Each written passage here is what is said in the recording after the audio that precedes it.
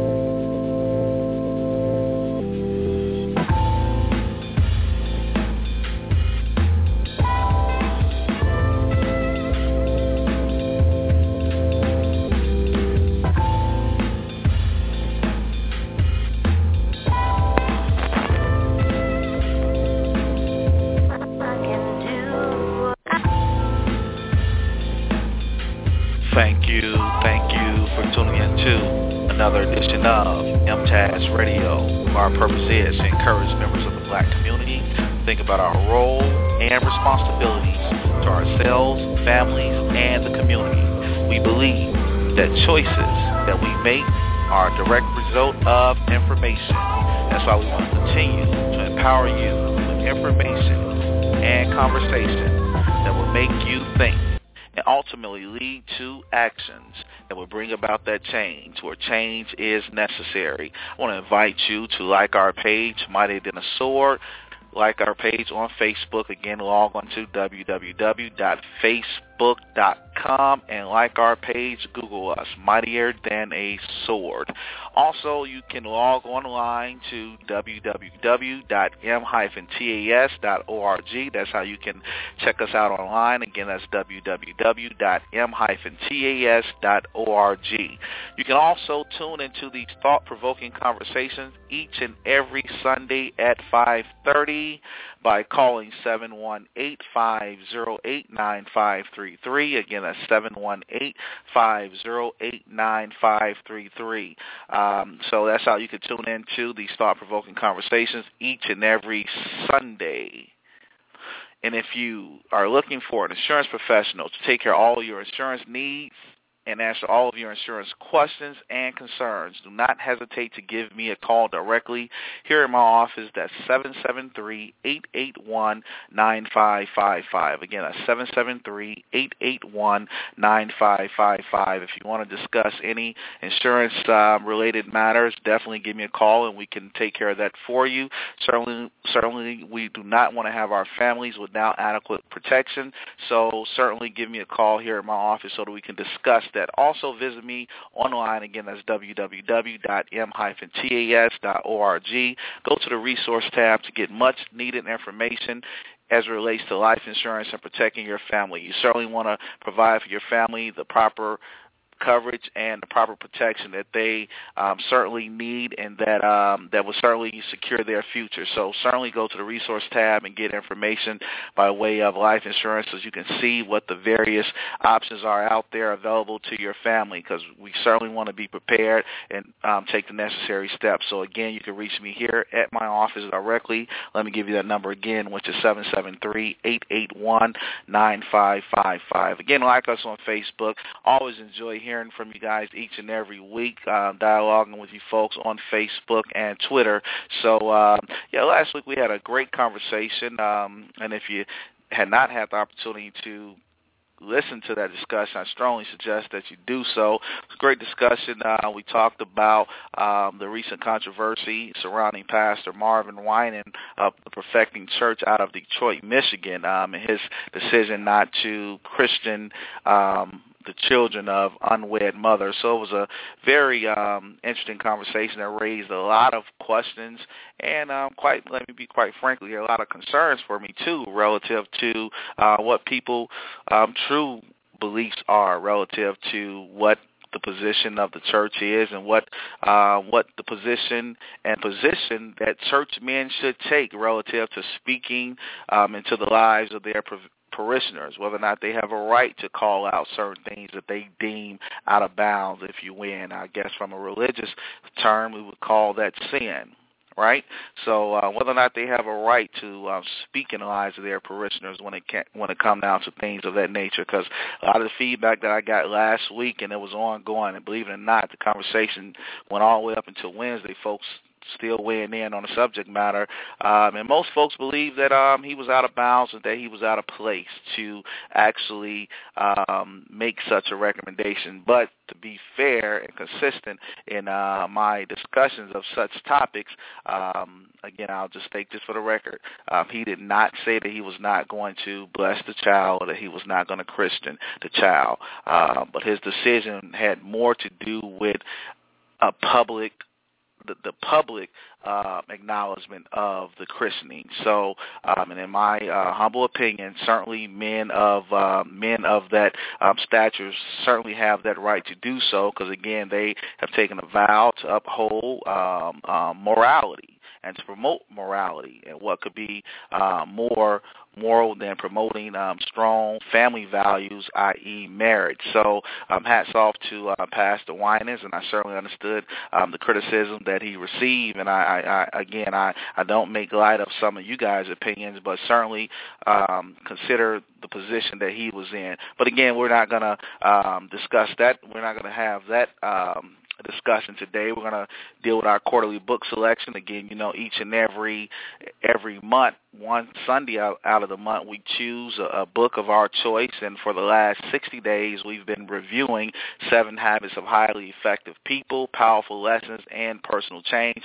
Stephen R. Covey, again, that's 7 Habits of Highly Effective People, Powerful Lessons, and Personal Change. We're certainly going to get off into that conversation today, but quite a few things that have been taking place in the news. In fact, I just read something someone sent to me regarding the Bernie situation. In fact, Jay-Z speaks out about the Bernie's racial profiling claim, and maybe we'll have that discussion next week. I noticed a lot of folks have been talking about that online recently, so maybe sometime next week we'll have that conversation if in fact nothing else comes up and we don't move to the next subject matter. But certainly, again, like our page on Facebook, that's Mightier Than a Sword. Also visit us online, www.m-tas.org. Again, that's www.m-tas.org. Also, you can call in to weigh in if, in fact, you want to discuss this book with me.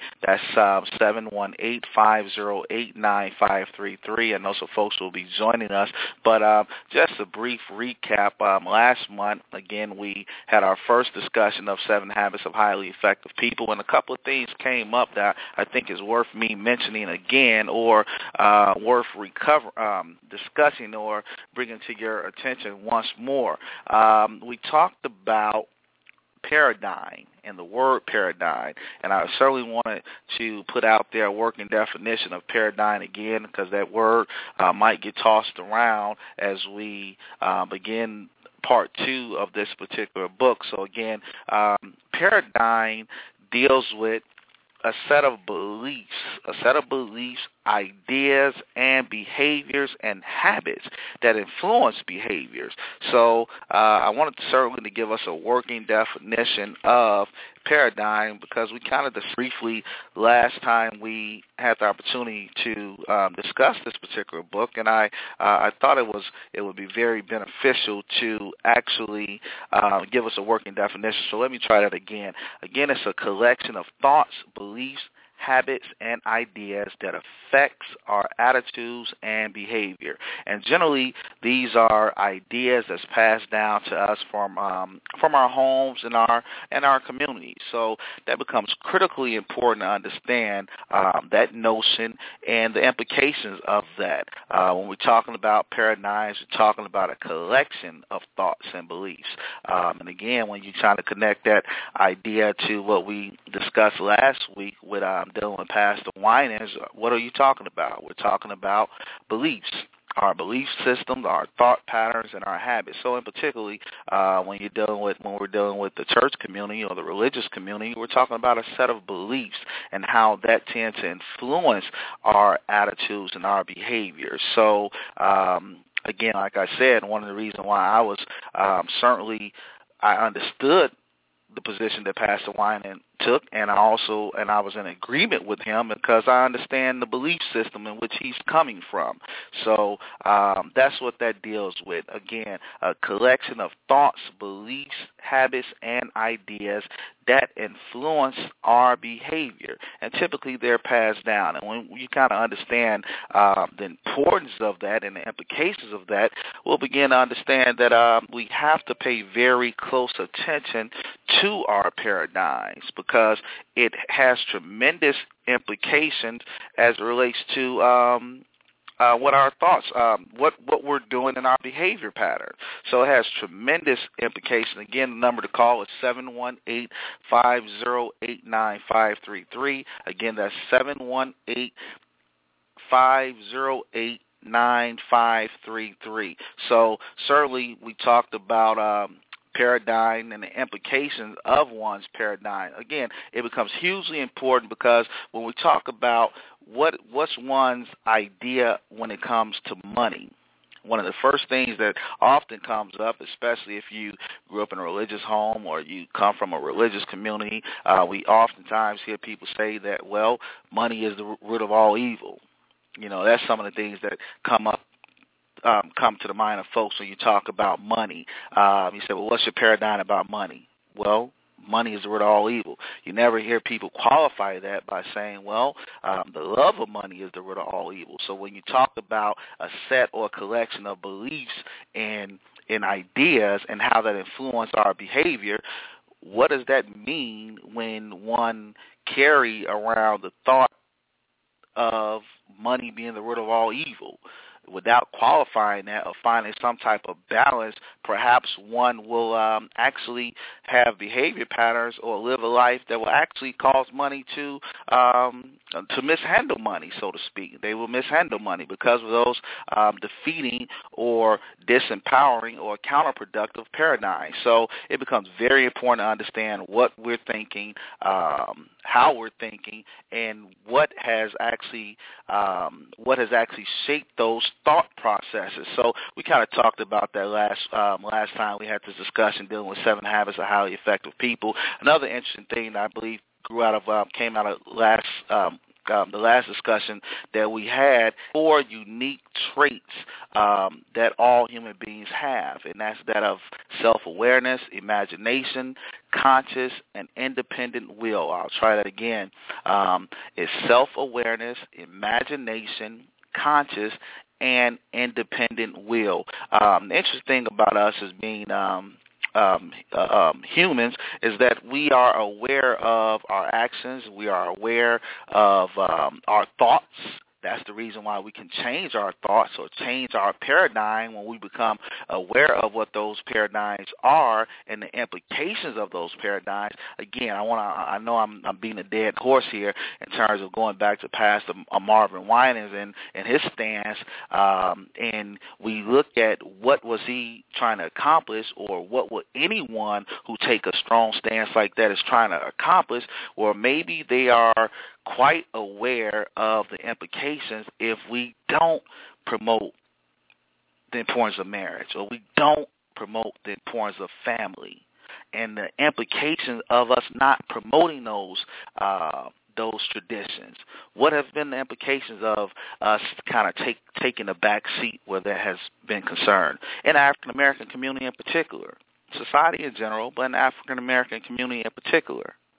I think I was sharing online with some of my friends about a time where a young man came up to me one time. I was visiting a home, and he came up to me. He said, "Are you my father?" And that was a very heartbreaking experience. That here's a young man, probably 3 or 4 years of age, who had not met his dad, and coming up to a stranger asking me if I was his father. So that's what we're talking about here when we talk about being aware of our thoughts, ideas, and belief, and having the opportunity to utilize our imagination, because it's not just enough to be aware of what our paradigms are. Once we become aware of what those paradigms are, we can make a paradigm shift, and we can utilize our imagination to project ourselves into the future, to imagine a different tomorrow, so to speak, to imagine a community, a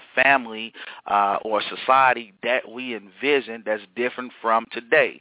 So if, in fact, we see, again, using an example, the family setup in the black community in particular, if, in fact, we see that as being a problem, then we can utilize our imagination and our self-awareness to make changes in those areas. But first, we have to come to grips with or come to some type of agreement or understanding if we see these problems as a problem or these challenges as challenges, because certainly if we don't envision something as being a problem, then we're not going to do anything to correct it.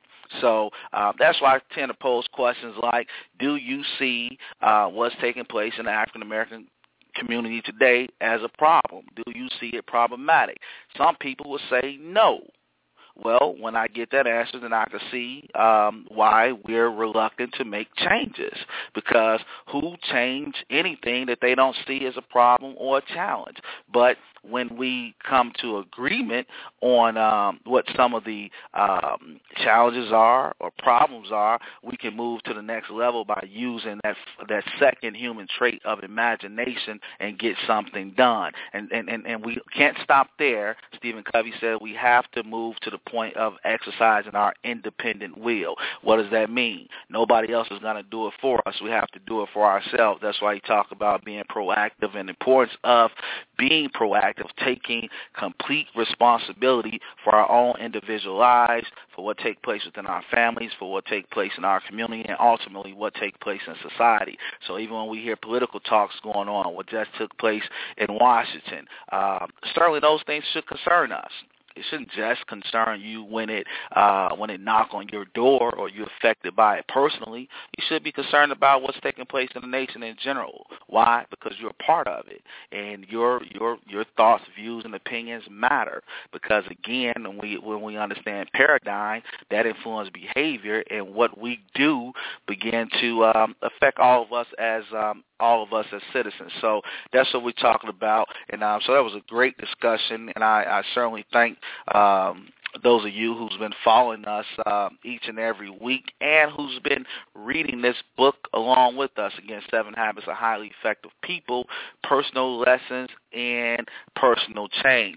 So this particular week, what we should have, if you guys have been reading along with us, you should be up to habit number 3. Just for a brief recap, I know I've been talking about this for quite some time now. Habit number 1 dealt with being proactive. Habit number 2, beginning with an end in mind. And habit number 3, putting first things first. So you certainly should have joined us along those lines of putting first things first is what you should have picked up on the discussion. So that's page number 145, and we should have gone all the way up until page 185. Again, that's page 145 and page all the way up until page 185. I see some folks trying to get in now, but we're having some problems here trying to get you guys on, but certainly call in to engage me and to discuss. Again, that's 718-508-9533. Again, that's 718-508-9533. Again, like us on Facebook, Mightier Than a Sword, and visit us online. Again, that's www.m-tas.org for our part 2 of our discussion of 7 Habits of Highly Effective People. Again, I want to pick back up on habit number 2, beginning with an end in mind. He kind of talked about beginning on page 131, and I'm going to bring some other folks in here shortly, but I want to just turn to page 131. So if you guys are with me and you've gotten your copy of this particular book, I certainly want you to catch up with us here. He talked about beginning with an end in mind. That's going to lead us into habit number 3, and that's certainly what we should be discussing today. But he says here on page number 31, he talks about expanding one's paradigm, your beliefs, your thoughts, and your ideas and your habits, which influence your behavior. He says here, sometimes we are knocked out of our left brain environment and thought pattern and into the right brain by an unplanned experience. The death of a loved one, a severe illness, a financial setback, or extreme adversity can cause us to stand back, look at our lives, and ask ourselves some hard questions. What's really important? Why am I doing what I'm doing? But if you're proactive, you don't have to wait for circumstances or other people to create perspectives, expanding experiences. You can consciously create your own. Let's try that last sentence one more time. He said, if you are proactive, again, that's habit number 1, you don't have to wait for circumstances or other people to create perspectives, expanding experiences. You can consciously create your own. What he's saying here is that sometimes, folks wait, because we don't have to. Folks wait to experience the loss of a loved one or experience some form of a severe illness or financial setback to start asking themselves some very hard questions. Oftentimes, me being in the insurance business, I get calls kind of after the fact, after one experienced the loss of a loved one and things of that nature. Certainly they kind of begin to make them think about the importance of life insurance or protecting their family. While it's not too late for the ones that I'm receiving the phone call from, but it's amazing to me how sometimes we tend to wait for these life-altering experiences to get in action. But what Stephen Covey talks about, he said, we don't have to wait. And effective people typically don't wait for bad things, life-altering things to occur before they kind of get in action. I see here, I have someone that's trying to get in here on the conversation. It's a very familiar number, the 617 number. Solanda, is that you? I think here we're trying to bring Solanda, is that you here on the call? Again, hey, Covey talks. I can hear you now. All right. How you doing? I'm doing well. I'm glad you called and glad you joined in on the discussion here. I was talking about Covey, talking about expanding one's perspective and what that whole notion is all about, and how he says here on page number 1 in the chapter beginning with an end in mind, how we shouldn't wait for these life-altering experiences to occur for us to kind of make some different choices and ask some hard questions. What's your thoughts on that? Do you see that as being the case in many of our lives, or maybe you've experienced something personally that you kind of fell victim of what Covey is talking about, waiting for maybe the loss of a loved one? I know that's a tough one, or a financial setback to perhaps get a financial plan in place. What's your thoughts on that? Because oftentimes that happens. I know I'm guilty of it as well. I think a lot of people are guilty of that because, we tend to act when crises occur instead of having a plan of action, in place. So unfortunately, some of those behaviors have become habits for us where we only respond when something happens. Like, for example, a lot of people tend to only go to the doctor, when they are deathly ill. Whereas there's certain preventative measures that could have been taken place, like an annual physical, or where you get your blood pressure and certain blood tests that can, let you know if you need to make certain changes to your diet, or if you need to incorporate exercise. So I truly do see where this chapter where he goes into detail about expand perspective and how in order, you really can't wait for circumstances to happen to create your own expanded experiences. I think what people need to take from this chapter is that we're very powerful people, especially with our imaginations. I mean, some people imagine if they, won the lottery and, what life would be like. some people imagine, just having good wealth and, or even good health. But what I took away from this was not just about imagining things, but visualizing it. And there's something that was really key in this chapter, because I think we tend to, when we visualize things, we don't include the emotional connect with it as well, in terms of, like when he gave this example of, think about your own funeral, or, or if somebody very close to you dies, that emotion, the feeling, the care, the concern, the grief, all those emotions that carry with that. So what if you actually took, allowed your imagination to take you to, where you wanted to be wealthy? Okay, what steps are you going to, take to get to that wealth?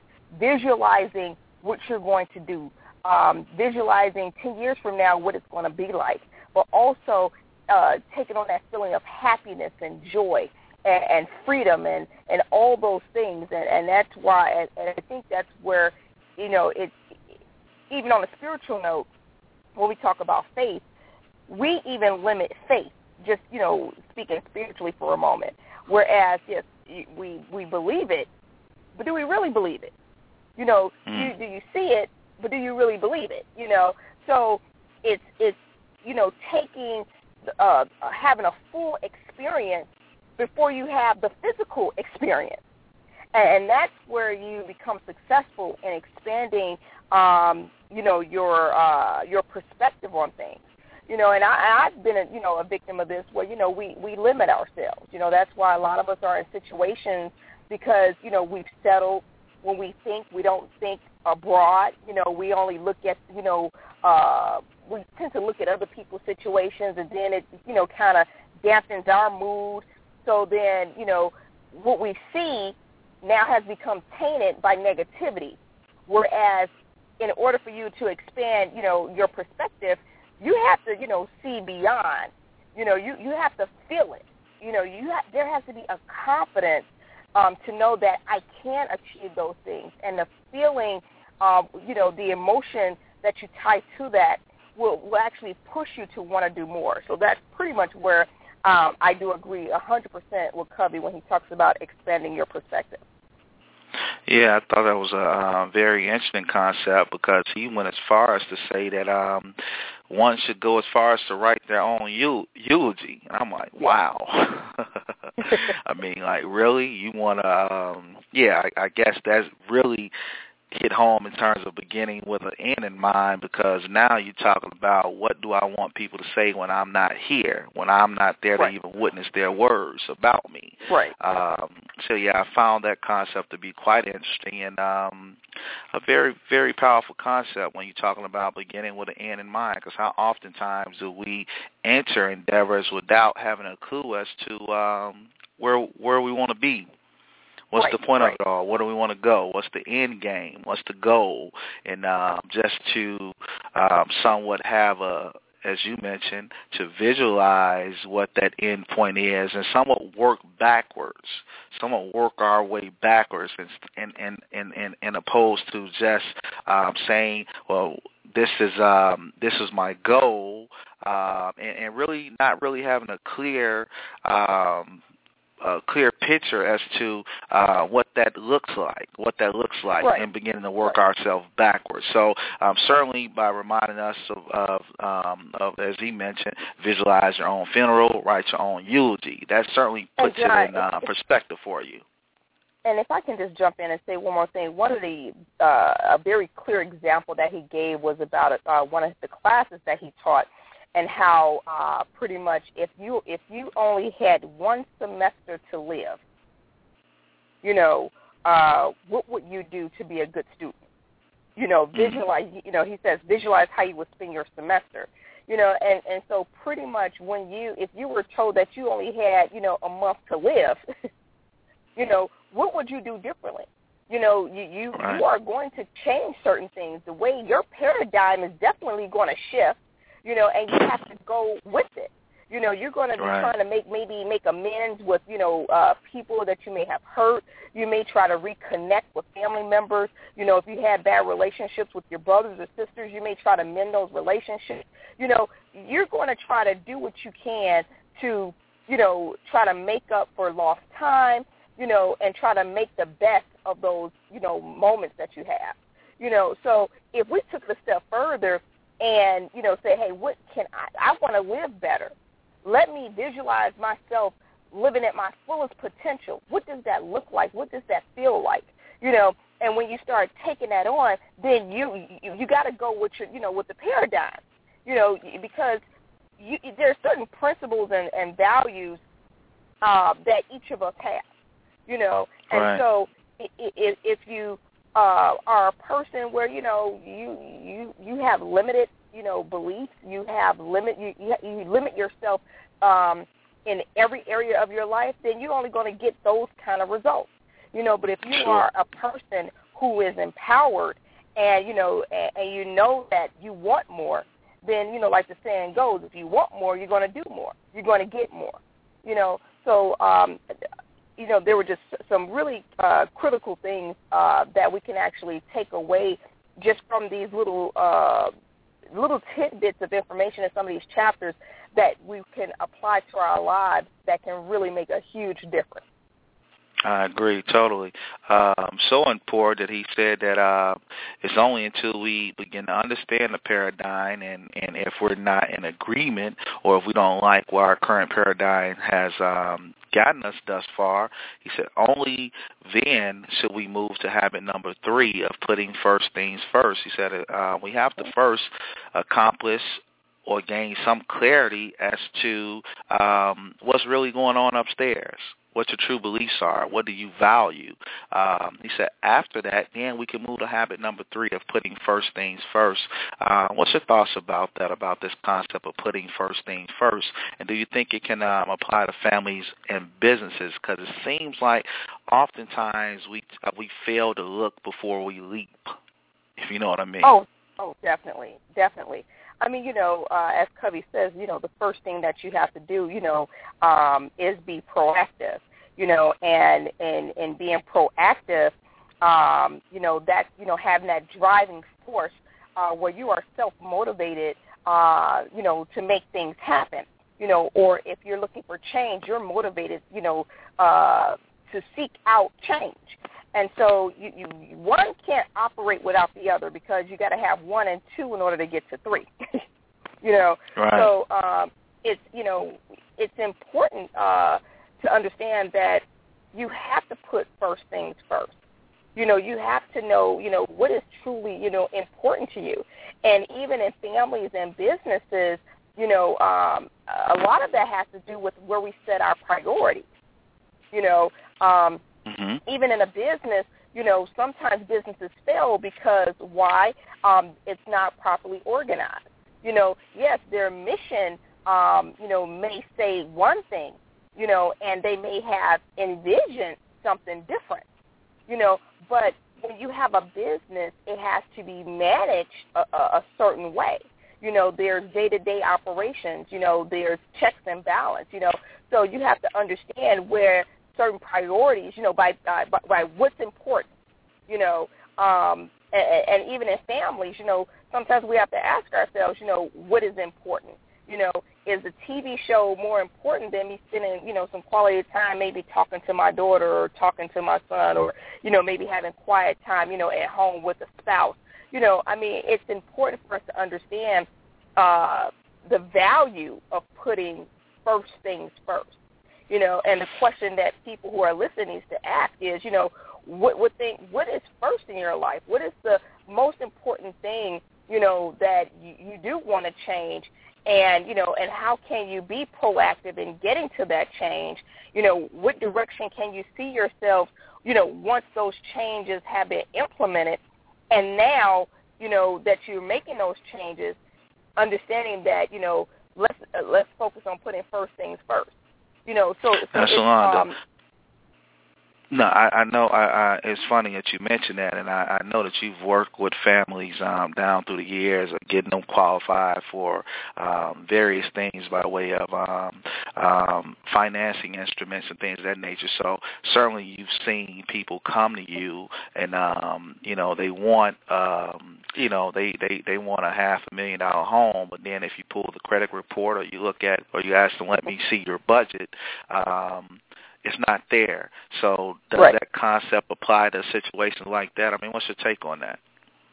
It applies to everything, and that's a very good example. You wonder why a lot of these, with the changes in lending, why they want people to take home buyer's education. Well, a lot of times is that people see, the $1 million homes and they want to live right. But see, what they didn't do was make first things first, or the priorities, and making sure that the that their finances were in order, that they had the savings, and that comes through education. So a lot of the revamping, even in the financial industry, in terms of people getting mortgage loans, has to, now they incorporate making sure that those home buyers are properly educated, understanding the importance of budgeting, understanding the importance of, maintenance, that, once you become a homeowner, it's not like you're living in an apartment anymore. Now you're going to have certain responsibilities, and learning how to budget for emergencies, So I met tons of people where, my heart was, I want to help them be able to become homeowners because, unfortunately, so many people in the African American community, were not able to get, homes at one point in time. So lenders pretty much, started making changes in terms of criteria to help people qualify. But then once again, everybody wasn't meant to be a homeowner because their priorities weren't there. They didn't know how to manage. They didn't know how to plan for the emergencies. Why? Because they were always, people that didn't really have any order in their lives. So you notice the difference between certain buyers, whereas you have, and I hate to even use race as a example, but a lot of times I had, Europeans where, they their parents taught them about saving for a rainy day. They're in college, they're putting their dollars away, or they're living with their parents and they're working and they're making sure that their credit, their bills are paid on time.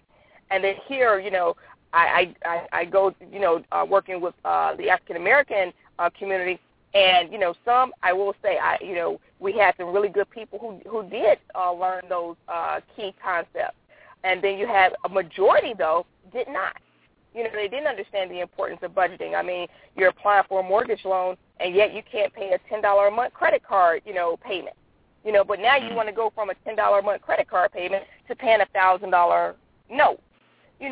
So when you look at things, while their vision, they want to be a homeowner, the steps to getting there and being proactive and making preparations and prioritizing by putting first things first, what's important. Well, in order for me to get this house, this may not be the right time. Let me take a step back and get my finances in order. Let me make sure I'm starting paying my bills on time. Let me pull my credit report and see what's on there. And so in incorporating putting first things first, even as something as simple as getting a mortgage, you have to understand you have to have priorities set in order to achieve, to get those keys to that new home. So right. It applies in any situation. Across the whether board. You're getting a mortgage loan, whether you're going for a job, whether you're trying to get that promotion, or even in your personal relationships, in terms of, husband and wife, or even with your children. I mean, it's universal. Yeah, absolutely. I tell folks oftentimes when I get calls to folks who, they're looking for the quote on the insurance, and I quote one rate, and it's like, wow, why so much? And my mind goes to, well, if we can't afford the insurance, then I wonder if we can afford the car. Right. So it goes back to what you're talking about in terms of putting first thing first, making sure you've done your homework, and that you can afford what you take on, because again, we have to understand that we all make choices, and we all have a right to make choices, but the consequences sometimes we don't control the consequences or the fallout of those decisions. And certainly when we looked at the real estate market, some of the fallout of those decisions was all those exotic loans. Yep. Oh yeah. Exotic loans. And I mean, a lot of people, took advantage of them. I mean, even the lenders. I mean, if you took this book, they didn't see the end result. They only looked at what was now, the gratification of, bundling these notes, selling them, making, a quick profit, and not seeing the end result that, something drastic was going to happen by, reducing the standards for which people obtain financing. Sure. Absolutely. Great point. I just wanted to see if you were able to make the correlation to what we saw took place in the real estate market here. On page 151, Covey, he introduced us to the concept of the time management matrix. What was your thoughts about that? He talked about, this is something that has stuck with me down throughout the years when I first read this book. He talked about things that are important, things that are unimportant, things that are urgent, and things that are not urgent in terms of how we handle our time and manage our time. What was your thoughts about that? Because I thought it was a very interesting concept, and even without reviewing this particular chapter, often I remind myself of different activities I have going on in my life. Is this important? And if it is important, is it urgent? What's your thoughts about that? Right. And it's funny because, like he was saying, most people stay in crisis mode. They always stay in that first quadrant, where every time you turn around, there's an emergency, and right when they think they're about to, be able to work on the other things that are deemed important, guess what? Another crisis, occurs. Or then you have those that, work in the quadrant where it's important, but it can actually be taken care of at a later time, and then you have those that unfortunately don't know how to say no. And so the next thing you know, you end up like a lot of us where you have, and I'm a victim of this, poor time management, ineffective management skills, and not just how it affects you individually, but it affects those who are around you. So, and that's where, you can relate being independent and the interdependence, because even though it's my time and I control how I want to use it, I still need to learn how to be more effective in how I accomplish certain tasks, or what things I can maybe do at a later time, or what's really important. I mean, that's the power of being independent. You have the freedom to set those guidelines or to create those boundaries. But when your time is not managed properly and you have family and work, other people depend on you. So that's where the interdependence, starts to play.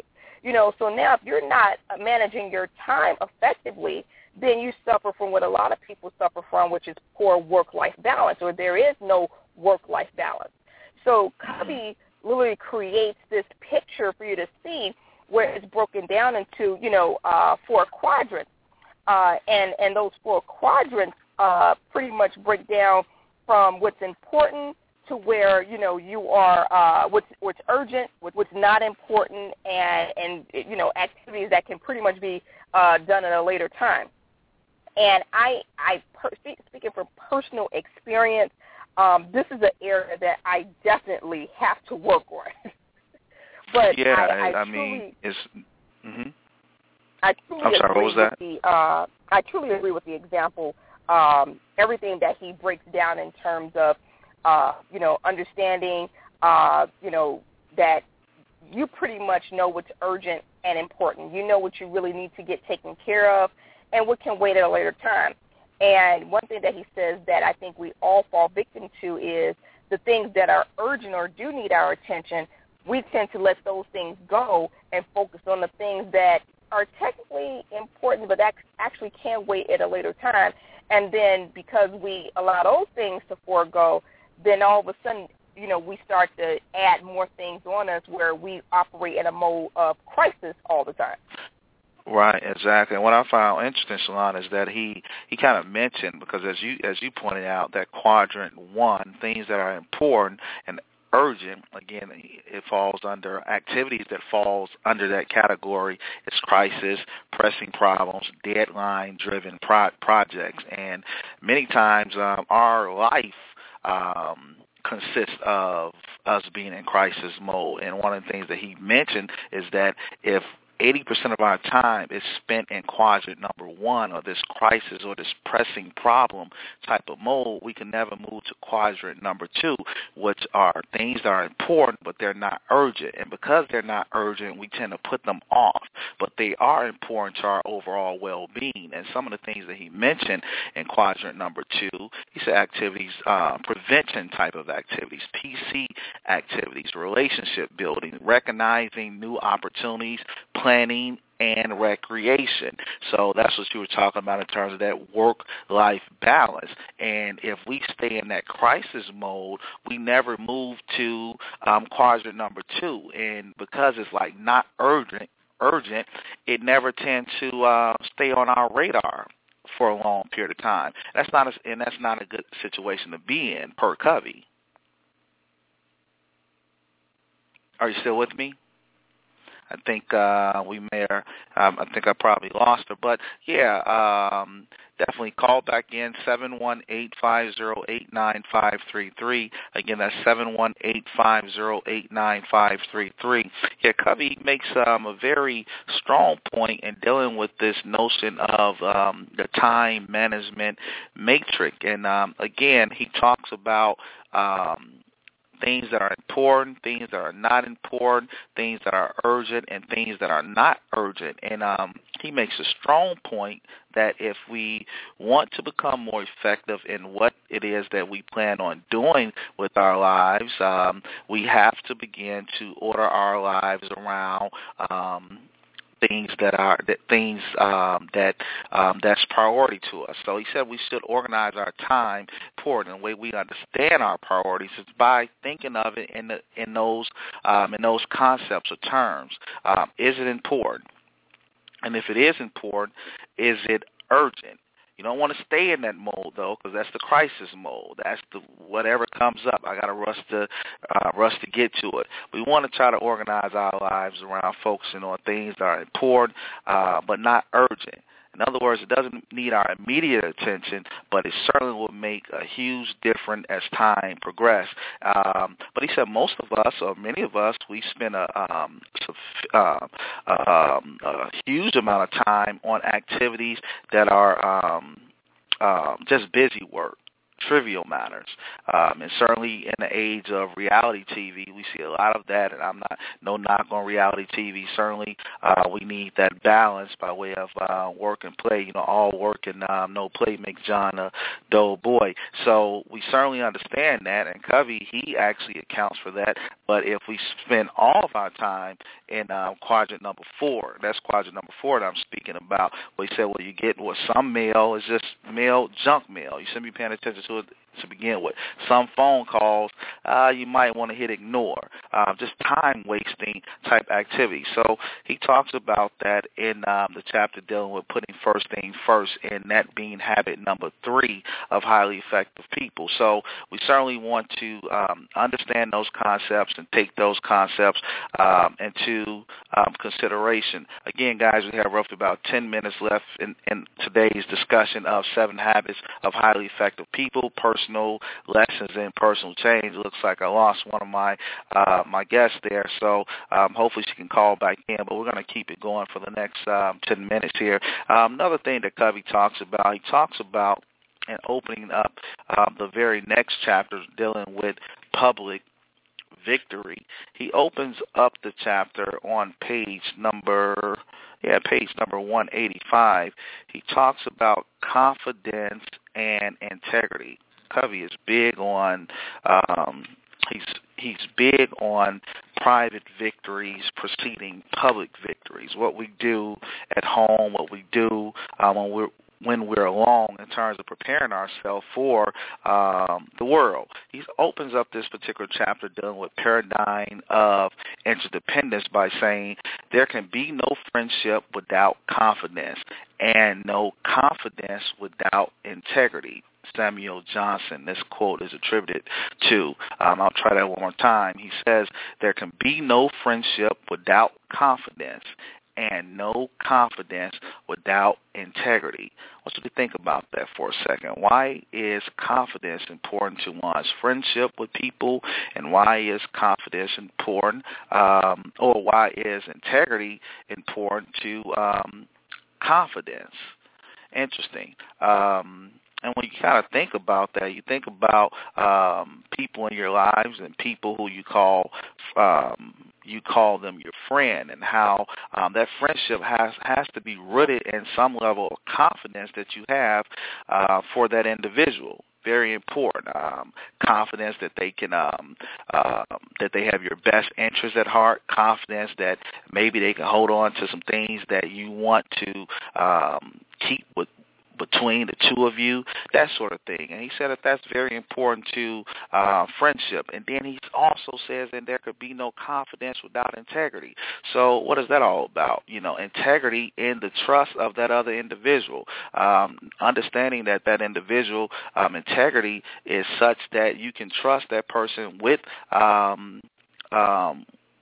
friendship, with your friendship, with information, with some of your secrets, so to speak. So I think that's very important to consider when we talk about 7 Habits of Highly Effective People, because, again, he's moving to the notion of interdependence and the importance of interdependence, because, again, no man lives on an island. So when we talk about private victory, it can't stay private.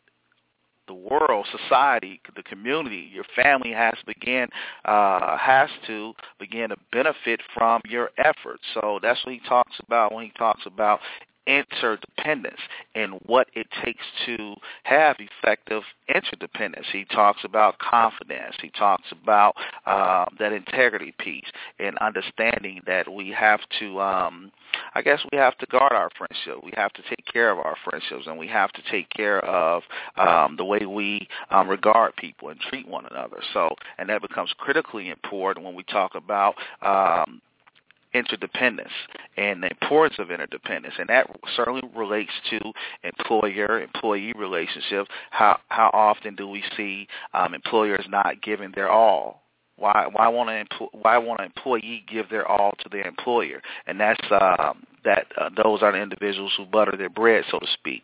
It's quite simple. Covey said because the integrity isn't there, the confidence isn't there, the confidence in that organization isn't there, the confidence in that organization leadership, and the confidence of individuals working for that organization believing that particular operation have the individuals working in that company's best interests at heart. So, again, the importance of integrity, the importance of people having confidence in what we do. We see that in business, we see that within families, and we see that within our individual relationship with one another. So he also talks about in the same chapter, he says that independence is an achievement, and interdependence is a choice, and only independent people can make.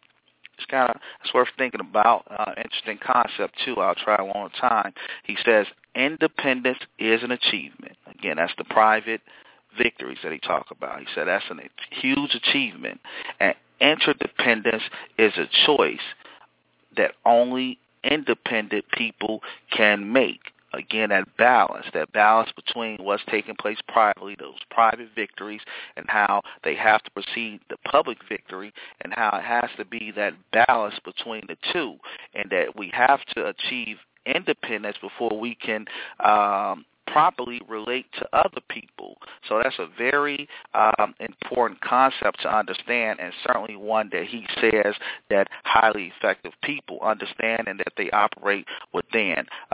We have roughly about 5 minutes left in the conversation. The last thing I want to point out is this notion, again, in the same chapter that he talks about in terms of the paradigm of interdependence.